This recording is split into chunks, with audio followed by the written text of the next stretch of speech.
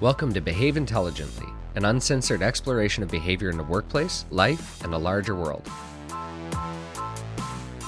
I'm your host, Jay Johnson. Thank you for joining this week's edition where we're going to talk about the coronavirus and its impact on business. I am joined by some behavioral all-stars from Coeus Creative Group, Mark Garrison. Hello. And Madison Bennett. Hi. Good to see you guys. And let's kick this off the right way. How are you feeling about this whole coronavirus thing?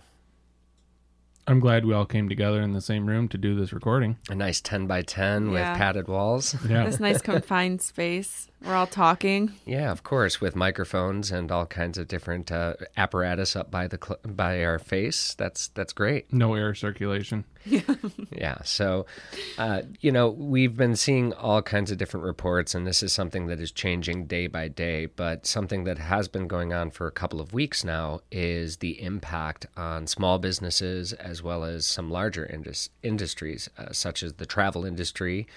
We see cruise lines today just started announcing that they're canceling any cruises that go through April. We've seen the airlines giving, free change vouchers, essentially, if people want to change their flights. We've seen manufacturing companies having to shut down lines because they can't get supplies. But really, what does that mean for us as business people or networkers or people that are attending conferences, trainings, events? So any thoughts on that you guys want to share to start off? Well, I don't think anybody's attending trainings or conferences. As you know, I organize a conference for a client, and, I'm in the process of shutting that conference down and transitioning it to a later date, hopefully later this fall. And all the mechanics that go into shifting those things, it doesn't happen overnight. And so the impact is some other things aren't getting done right now because everybody's in a sort of perpetual crisis mode of how do you deal with this certain fire. And we initially said, well, we're not going to postpone, we're going to keep going. And then all of a sudden corporate policy started changing and people could no longer attend the conference.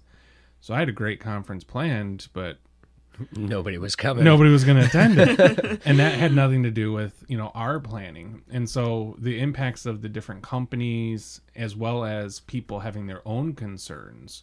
One of my speakers was canceling because he cares for his elder grandparents. And they told him, you can't go and do anything for the sake of your family.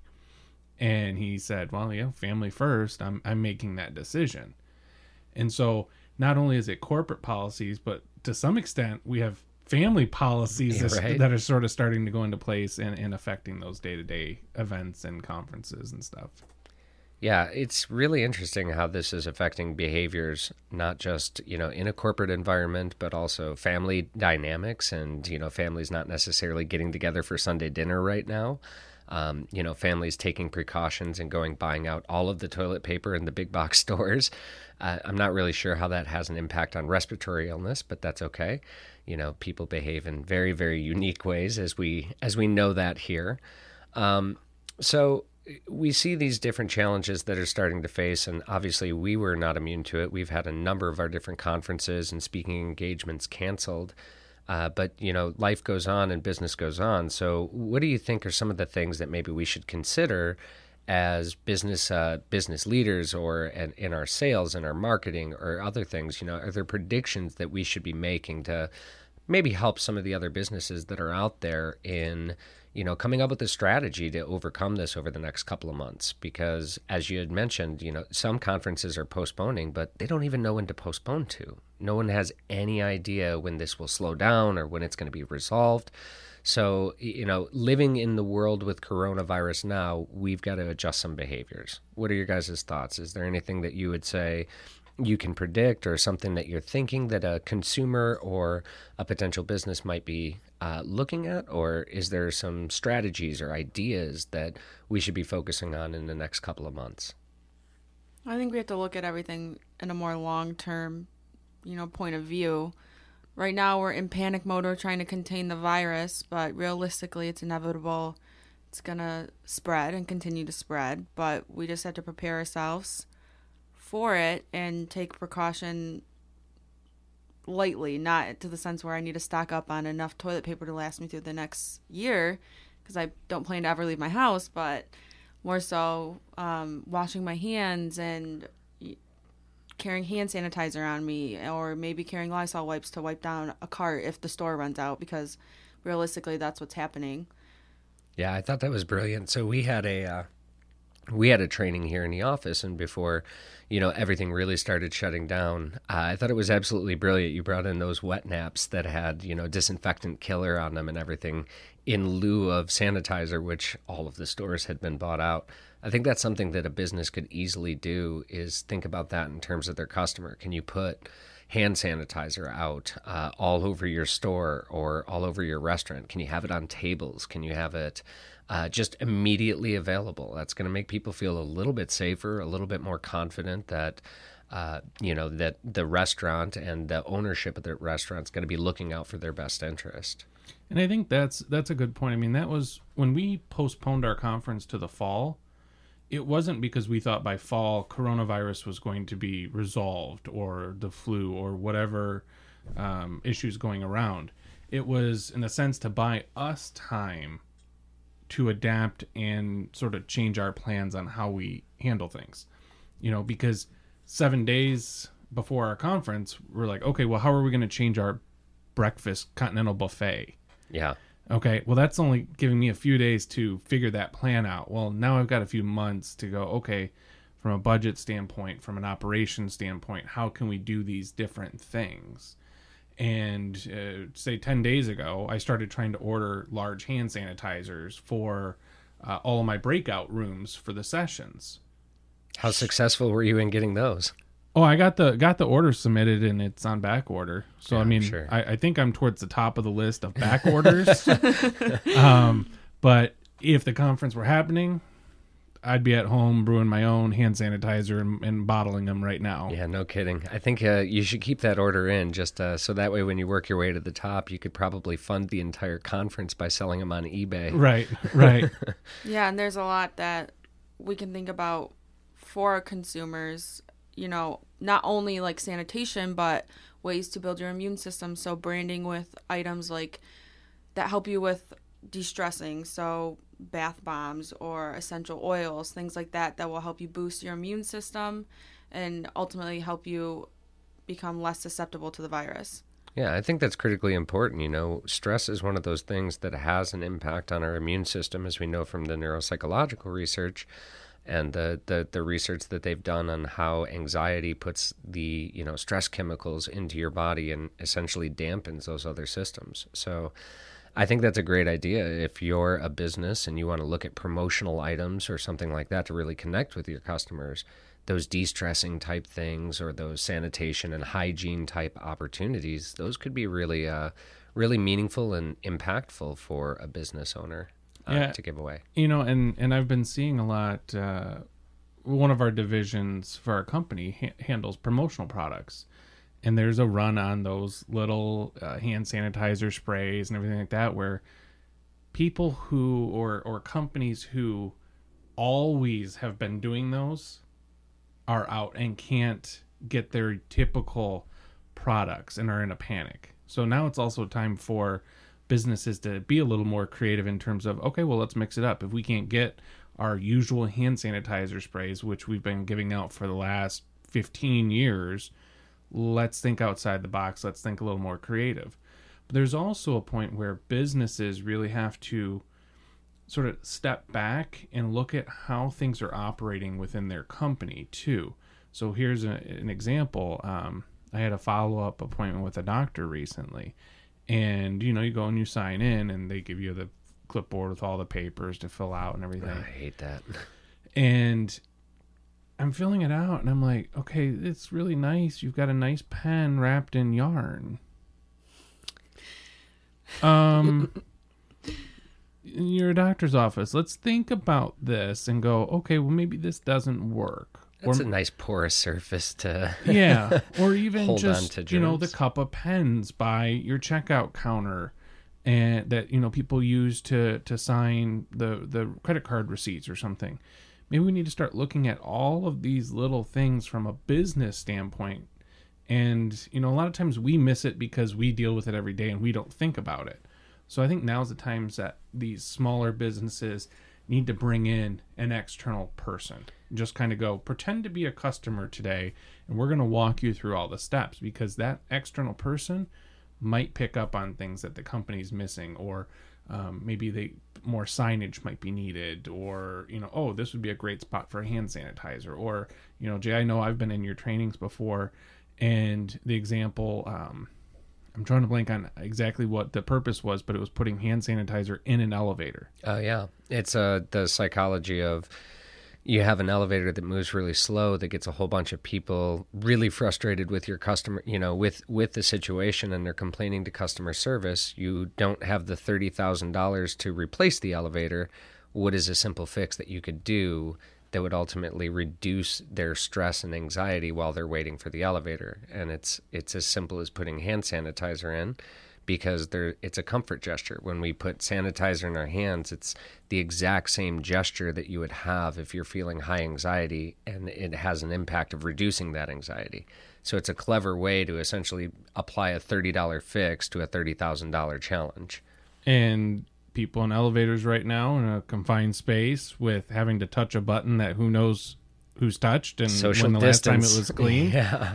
Might not be a bad solution for some of these businesses that may still have some hand sanitizer in a storage closet somewhere. Sure. Well, and I think it's really critical what you said is it's very similar to the process that we would use for user design when we're looking at technology. We walk through it through the eyes of the customer. We really try to feel that empathy and get into the customer's shoes and take a look at it and say, this is probably what they're feeling, seeing, experiencing as they navigate this terrain. And doing the exact same thing to your actual brick and mortar store and the way that your customer service handles. Do you have people that are out on the aisles in the middle of the store during the time that customers are there mopping and cleaning up different things? That's going to send a message. And even if that's part of your evening, if that's part of your after hours approach, start doing that during hours, because customers are going to go, wow, this place is kept clean, tidy, neat, sanitized. I don't have as much problem shopping here as maybe I would in a place where there's a stain on the floor during the day, but that's going to get cleaned up at night. Or things are messy on the shelves, and that's going to get all straightened up by personnel after hours. We can't really think that way anymore, it seems like, at least in this coronavirus world. Right. And I was on a cruise mid-January, and scary. It was right before a lot of the news was breaking out. It's been 14 days, right? Mid-January, so we're good. It's been a couple months now. But what I found interesting was mid-cruise, they sort of changed their policy and operations. And, for those that have been on a cruise or been to an all-inclusive, they have the all-you-can-eat buffets. Well, it really turned in more cafeteria style, where you got your plate handed to you, and then you could go down the line, still get however much or whatever you wanted to eat, but they were now scooping it and serving it to you. So anything that you could touch. Less hands on the utensils. Yep. No longer was there salt and pepper on the tables. They would come around and grind it out over your plate for you, and instead of you touching it and then the next person touching it. And what I really found fascinating was, when we left the main dining, the one breakfast, I happened to turn around and look back at our table, and they were, as soon as we had gotten up and left, they were over there with some kind of cleaning wipe. Hazmat suit. Hazmat suit. Wiping down the chairs and the seats where anybody would have touched. And my wife and I were like, oh, why weren't they doing this all along? But this seems like a good practice.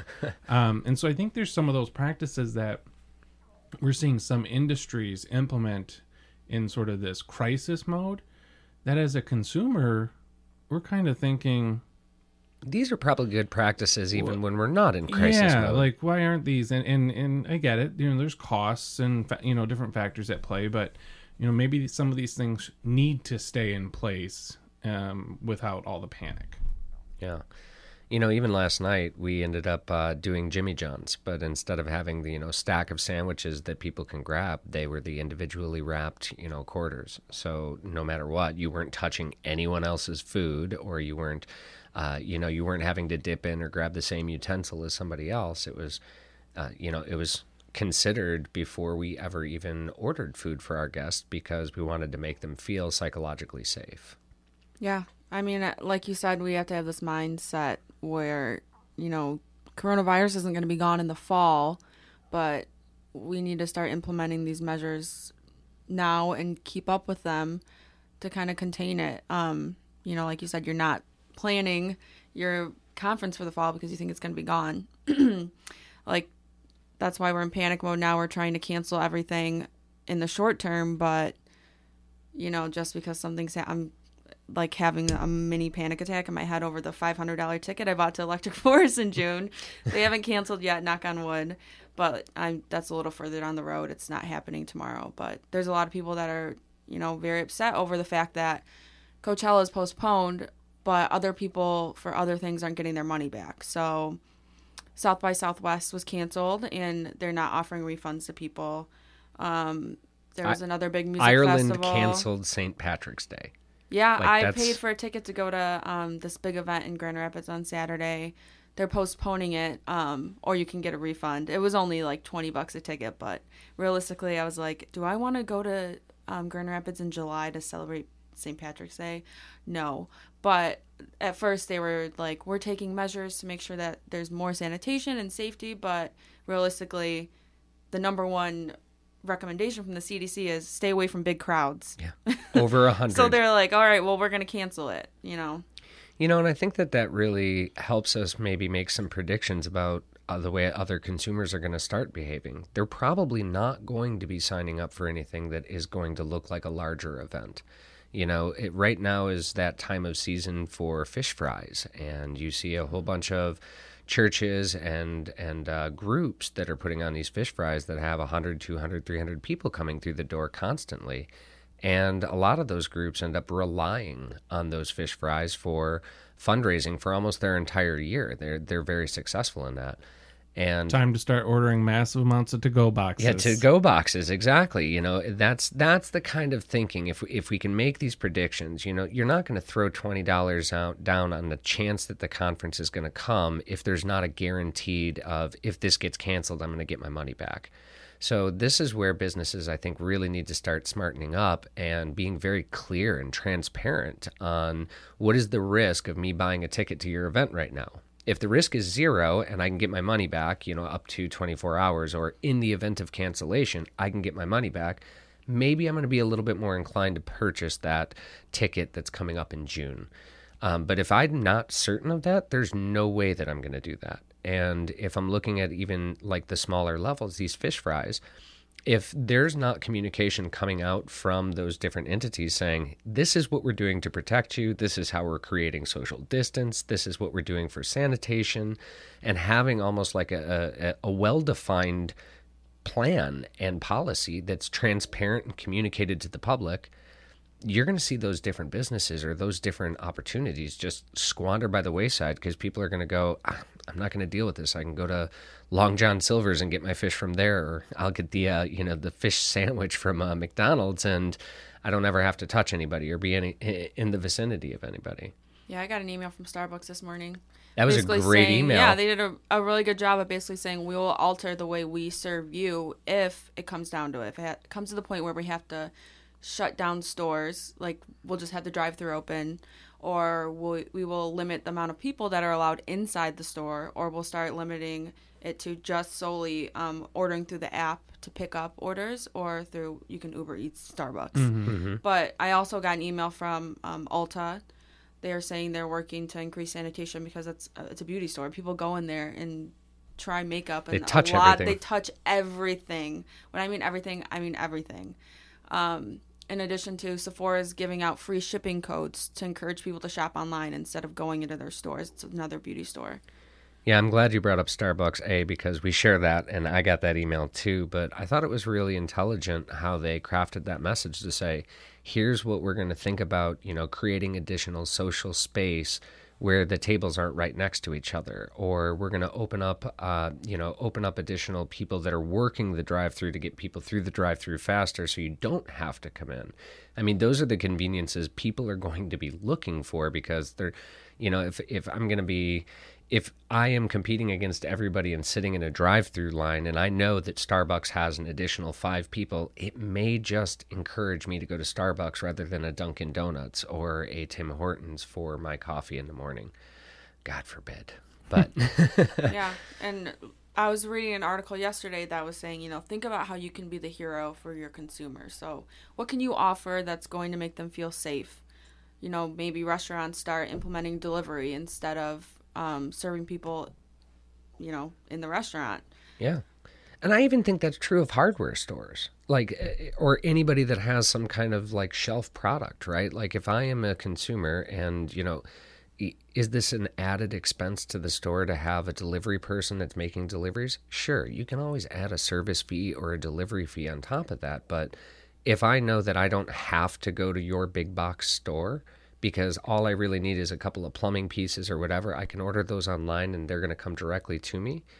Yeah, it seems like that's a service that was reserved to the bigger, Home Depots or the Menards or something. But I think if you're a smaller store at this point in time, you really need to be thinking about how can you incorporate these types of deliveries or these type of opportunities. Because my favorite hardware store, the one right across the street in Redford Township, it's a True Value hardware store. And the challenge with it is that the aisles are narrow. If you've got 10 people in there, you're going to bump into them 6 times before you ever make it to the register.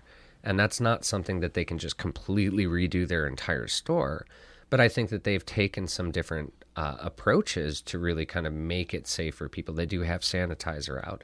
They've got everything very well lit. They've got, little markers indicating where you can get the certain things so you're not spending more time in the store than you necessarily need to. Those are some behaviorally intelligent strategies, I think, that we really need to think about, as you said, from the customer experience. And even a smaller store like that, if they don't have the infrastructure or the resources to launch an online store where people can order, purchase, and items get shipped to them, or if they don't have the resources to deliver to homes, maybe I can call them and say, here are the items that I need.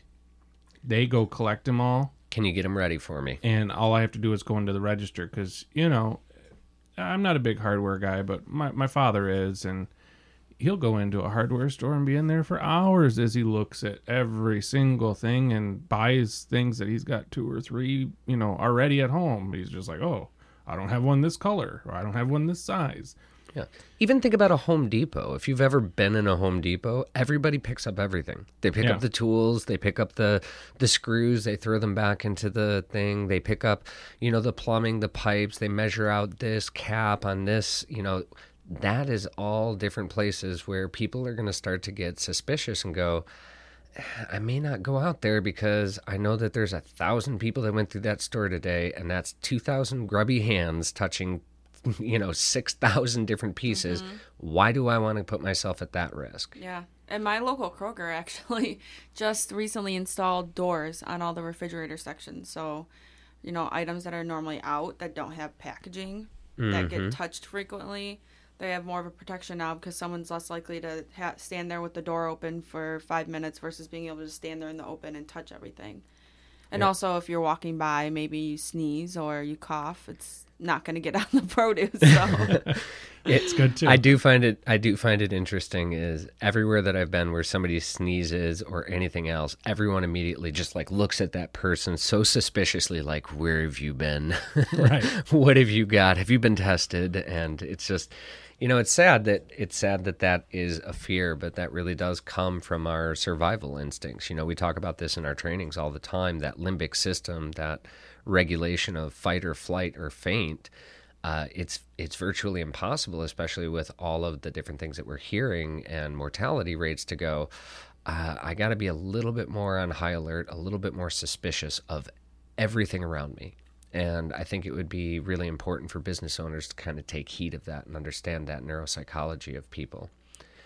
Let's switch gears here for a moment, though, and talk about maybe what are some of the behavioral things that we as individuals can do to help ourselves and to help ourselves stay healthy. We've talked about washing hands, as Madison said, avoiding some of the big crowds and things like that. But, there's so many different things, particularly in the business environment, whether it's networking, whether it's shaking hands, whether it's exchanging business cards. All of those things are, we're not going to call them necessarily high risk behaviors, but they're behaviors that have some potential consequences. So have you guys any ideas or thoughts on what we might be able to do in terms of, you're out at that next networking event, maybe there's only 30 people there. How do we as business people approach this from a behavioral standpoint? Well, I think first, some of these networking events are going to be struggling for the next couple weeks or months to readjust or get quality numbers there. One of the things that you often see around flu time is people can order and buy these buttons that say, no offense, flu season, no handshakes. I think you might see some things like that popping up a little bit more. That's really interesting that they're essentially communicating that or announcing that out loud rather than just, when you go up to shake somebody's hand and they refuse to shake your hand, because I know that can be a really awkward and... Yep. And that's actually something we were quickly trying to turn around for the conference. If we were still going to proceed, we were trying to do stickers that was just like, no offense, virus season, don't shake hands. But our thought process was, we wanted the people to still feel welcomed and encouraged to have a conversation with each other, and not like, oh, I don't want to talk to anybody because I don't know who's you over there. And so because we started thinking from the attendees' perspective, if they walked up and they put their hand out to shake your hand, and you said no, would they kind of move back and kind of recoil and like, oh, okay, and this person isn't very friendly? Yeah, is it because you think I'm dirty, or is it because you yourself have something? That goes through my mind. You're just not a friendly person. Yeah. And so we didn't want that, and so we were looking at solutions like that. So I think from a networking standpoint, that's something. If I were organizing a networking event right now, I would be doing name badges, and every name badge would have a QR code printed on it that could connect people back to their profiles or something like that. LinkedIn profile or some sort of list of all the attendees. So that way people don't have to exchange business cards and be concerned about that. That's a huge thing, because I people go, all right, I can't shake hands, so maybe I do a corona-free elbow bump or, a fist bump or whatever it is. Or, however we're doing those, quote, modern greetings at this point in time. And even if you can get everybody to do that, I think we sometimes forget, like, oh, let me give you this business card. Let me give you this flyer. Let me hand you this or whatever that is. Well, guess what? If you have those remnants of the virus and you just put it all over that piece of paper or that card stock, and then you pass that, it is essentially no different than you shaking hands. But we don't think about that because it's not human-to-human contact per se. So that's a really clever way, the QR code or even a digital business card or an attendee list that has all of the different emails that you could create a connection group from afterwards. I mean, those are things that I think that smart business people are going to start looking at as, hey, how can I best continue to make these great relationships and these connections, but at the same time, not necessarily put myself or somebody else at risk. And it may not even be the business card that you just received. If you're like me, when you're at networking events, you go into the event with a plan that your business cards are in one pocket. Business cards that you receive go in the other pocket. Right. And that lasts for about 30 seconds because you forget and start collecting cards and they end all in the same pocket. It's like me. So my business cards might be germ-free, but I might get a card from somebody else that goes in there next to my business cards, transfers that germ, and then I give that card out. Yeah. And it's those other factors. So I think from a networking event standpoint, organizers really have to be smart with how they do things and being creative. Making sure that there is hand sanitizer or people are instructed to go wash their hands before the event if they want to minimize risk. Yeah. At one of the trainings that I just did, we were doing some body language, and part of the body language training is all about handshakes. And usually I have them practice a handshake with each other and kind of look for the specific tiny minor cues that nobody really even notices until you stop them and actually show them this. But I said, we're not going to do this week, obviously, because we know that there's some, risks and things like that. And while there's not been very many cases in Michigan or anything else, let's just not play with fire. So we're going to practice, how to do an elbow bump. And I think something that really resonated with the audience there was one of the ways in which you can execute this that does not come across as I don't want to touch you or I don't want anything else is initiating the elbow bump or the fist bump or anything else. Because if somebody else initiates a handshake and they put their hand out there, essentially they're saying, I trust you to not have coronavirus on your hand or anything else like that. And at that point in time, you might feel that obligation to reciprocate and reach out and touch their hand, even if you're not necessarily feeling comfortable. But one of the things that I was encouraging them to do is be the leader that steps up and says, hey, corona-free elbow bump or something of that nature, and then other people kind of make a joke about it and say, yeah, absolutely, and they follow suit. They'll reciprocate whatever the behavior is that you exhibit first. But if they start or initiate the behavior, that may have the impact of you feeling the burden of reciprocating in return. One of the ways in which I was helping them to think about how do you communicate that. How do you communicate to somebody that, extends their hand to you and you're concerned, you're nervous, you don't want to shake their hand? And one of the pieces of advice that I offered them was, hey, I'm sorry, I'm not shaking hands right now. I would be absolutely devastated if I shared, if I caused you to get the coronavirus. So I'm really trying to limit my own behavior to make sure that I don't get other people sick, rather than making it feel like I'm not shaking hands because I'm worried about contracting the coronavirus myself. And it's two subtle different messages there. One is saying, I'm worried about you hurting me. The other is, I'm worried about me hurting you. And I think that small nuance says, okay, they're not necessarily trying not to touch me because they're worried about me, but, it's them, it's not me. And I think that that's a safer way to say, hey, let's not put each other at risk. What are your guys' thoughts on that? Well, and I think most networking events that I've been to, usually there's a minute or 30 seconds intro by the host. And this is a good opportunity for the host to really take that lead and sort of put the charge to the attendees. Hey, thank you for attending our event. We'd appreciate if you didn't shake hands. We're trying to minimize risk and keep these events going and being successful.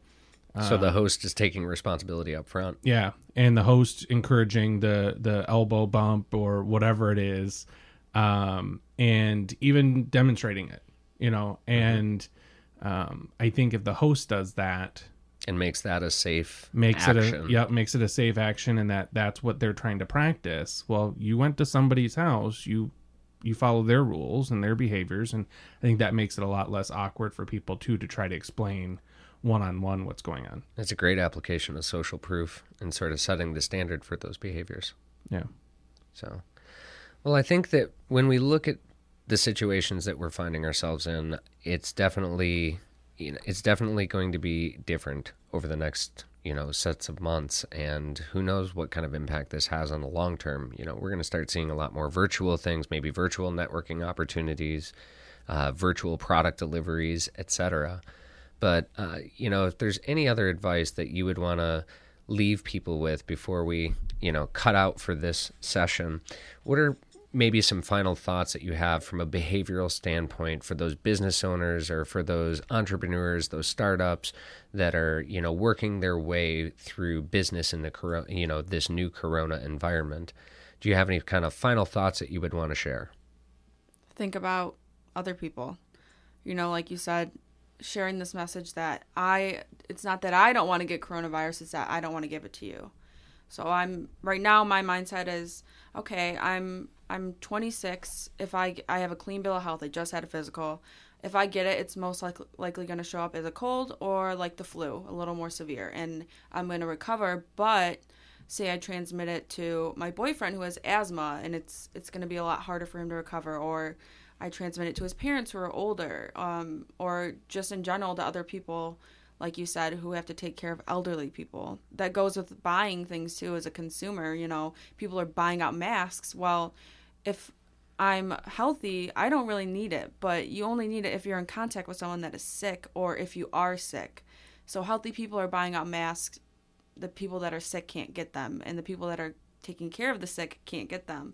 So that's another way to transmit it. Yeah. It's just having this forward-thinking mindset of your own behavior and how you're going to affect everyone else and how those other people are going to affect others. Yeah, that's a great point. And I think from a business standpoint, it's time to get creative and also to embrace digital. Businesses who want to keep operating the same way they always have are going to struggle. Brick and mortar stores, I think, are going to struggle a little bit. And I'm not saying they have to go online for everything, but doing what we talked about earlier with maybe allowing people to call the store and place their order and get the order, collected from the shelves and bagged up, ready to go. And all they have to do is pop in the front door, pay. Places who are cash only may want to think about investing in the credit card machines. Some of those still exist. And for businesses who stress and push employee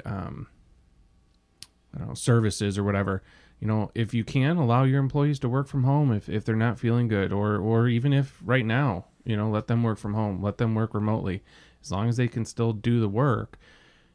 Are they just sitting in the office to sit in the office? If not, let them work from home. Right. And start looking at different ways to do your employee developments too. If we're concerned about large audiences, going to conferences or large training sessions may not be the route. It might be more one-on-one coaching or digital, doing it all online or over Zoom or WebEx yeah. or Microsoft Teams, any of those platforms.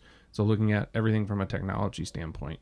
Yeah, I think my final thought is going to be transparent in your communication. If you have an employee that's sick and that has potentially contaminated your area or anything else like that, I mean, one of the first things that we want to do, or like what our brain tells us to do, is, okay, let's just hide this. Let's just, sweep this under the person. They've been sent home. They're not going to do that. Everybody else is okay, and kind of bury our head in the sand. But the reality is if we think like that, that's going to be something that, number one, helps to continue the transmission of the virus. But number two, if your customers that are following in there that come in and end up getting sick or anything, and you're identified as one of those sources of contamination, you have a lot worse long-term problems than just, maybe shutting down for a couple of days or doing a heavy, a full day shutdown with completely disinfecting the store and doing everything in your power. If you're doing active things like thinking about your customers, like Madison said, and you're really taking that effort and being transparent in your communication, whether that's internal communications to your employees or external communications to your publics and your stakeholders, I think that's going to go a long way in this time when we're so suspicious of everything and we're at that high alert and that lack of psychological safety. If you're the business that stands out as somebody who truly cares about your customers, you're willing to shut down your place to save them from that risk, that's going to be something that has a long-term impact of people going, well, I know that the last time that they had an issue that they shut down and saved us and told us about it. That means if they're not having an issue, they're more than likely communicating the truth to us. And that level of trust and rapport is going to go a long way in the future, not just during this corona situation, but in the future when there are other situations. So thank you for tuning into this week's episode of Behave Intelligently. Hopefully, we gave you some strategies from a business perspective that you can make better connections with your customers, your clients, and be able to protect them as well as yourself from the situation that we're facing with the coronavirus. If you enjoyed today's episode, please rate, review, and subscribe on iTunes, Spotify, or wherever you might be listening. And if you want to learn more about Coeus Creative Group, please visit our website or connect with us on Twitter, Facebook, and Instagram. Tune in next time when we talk more about behaving intelligently.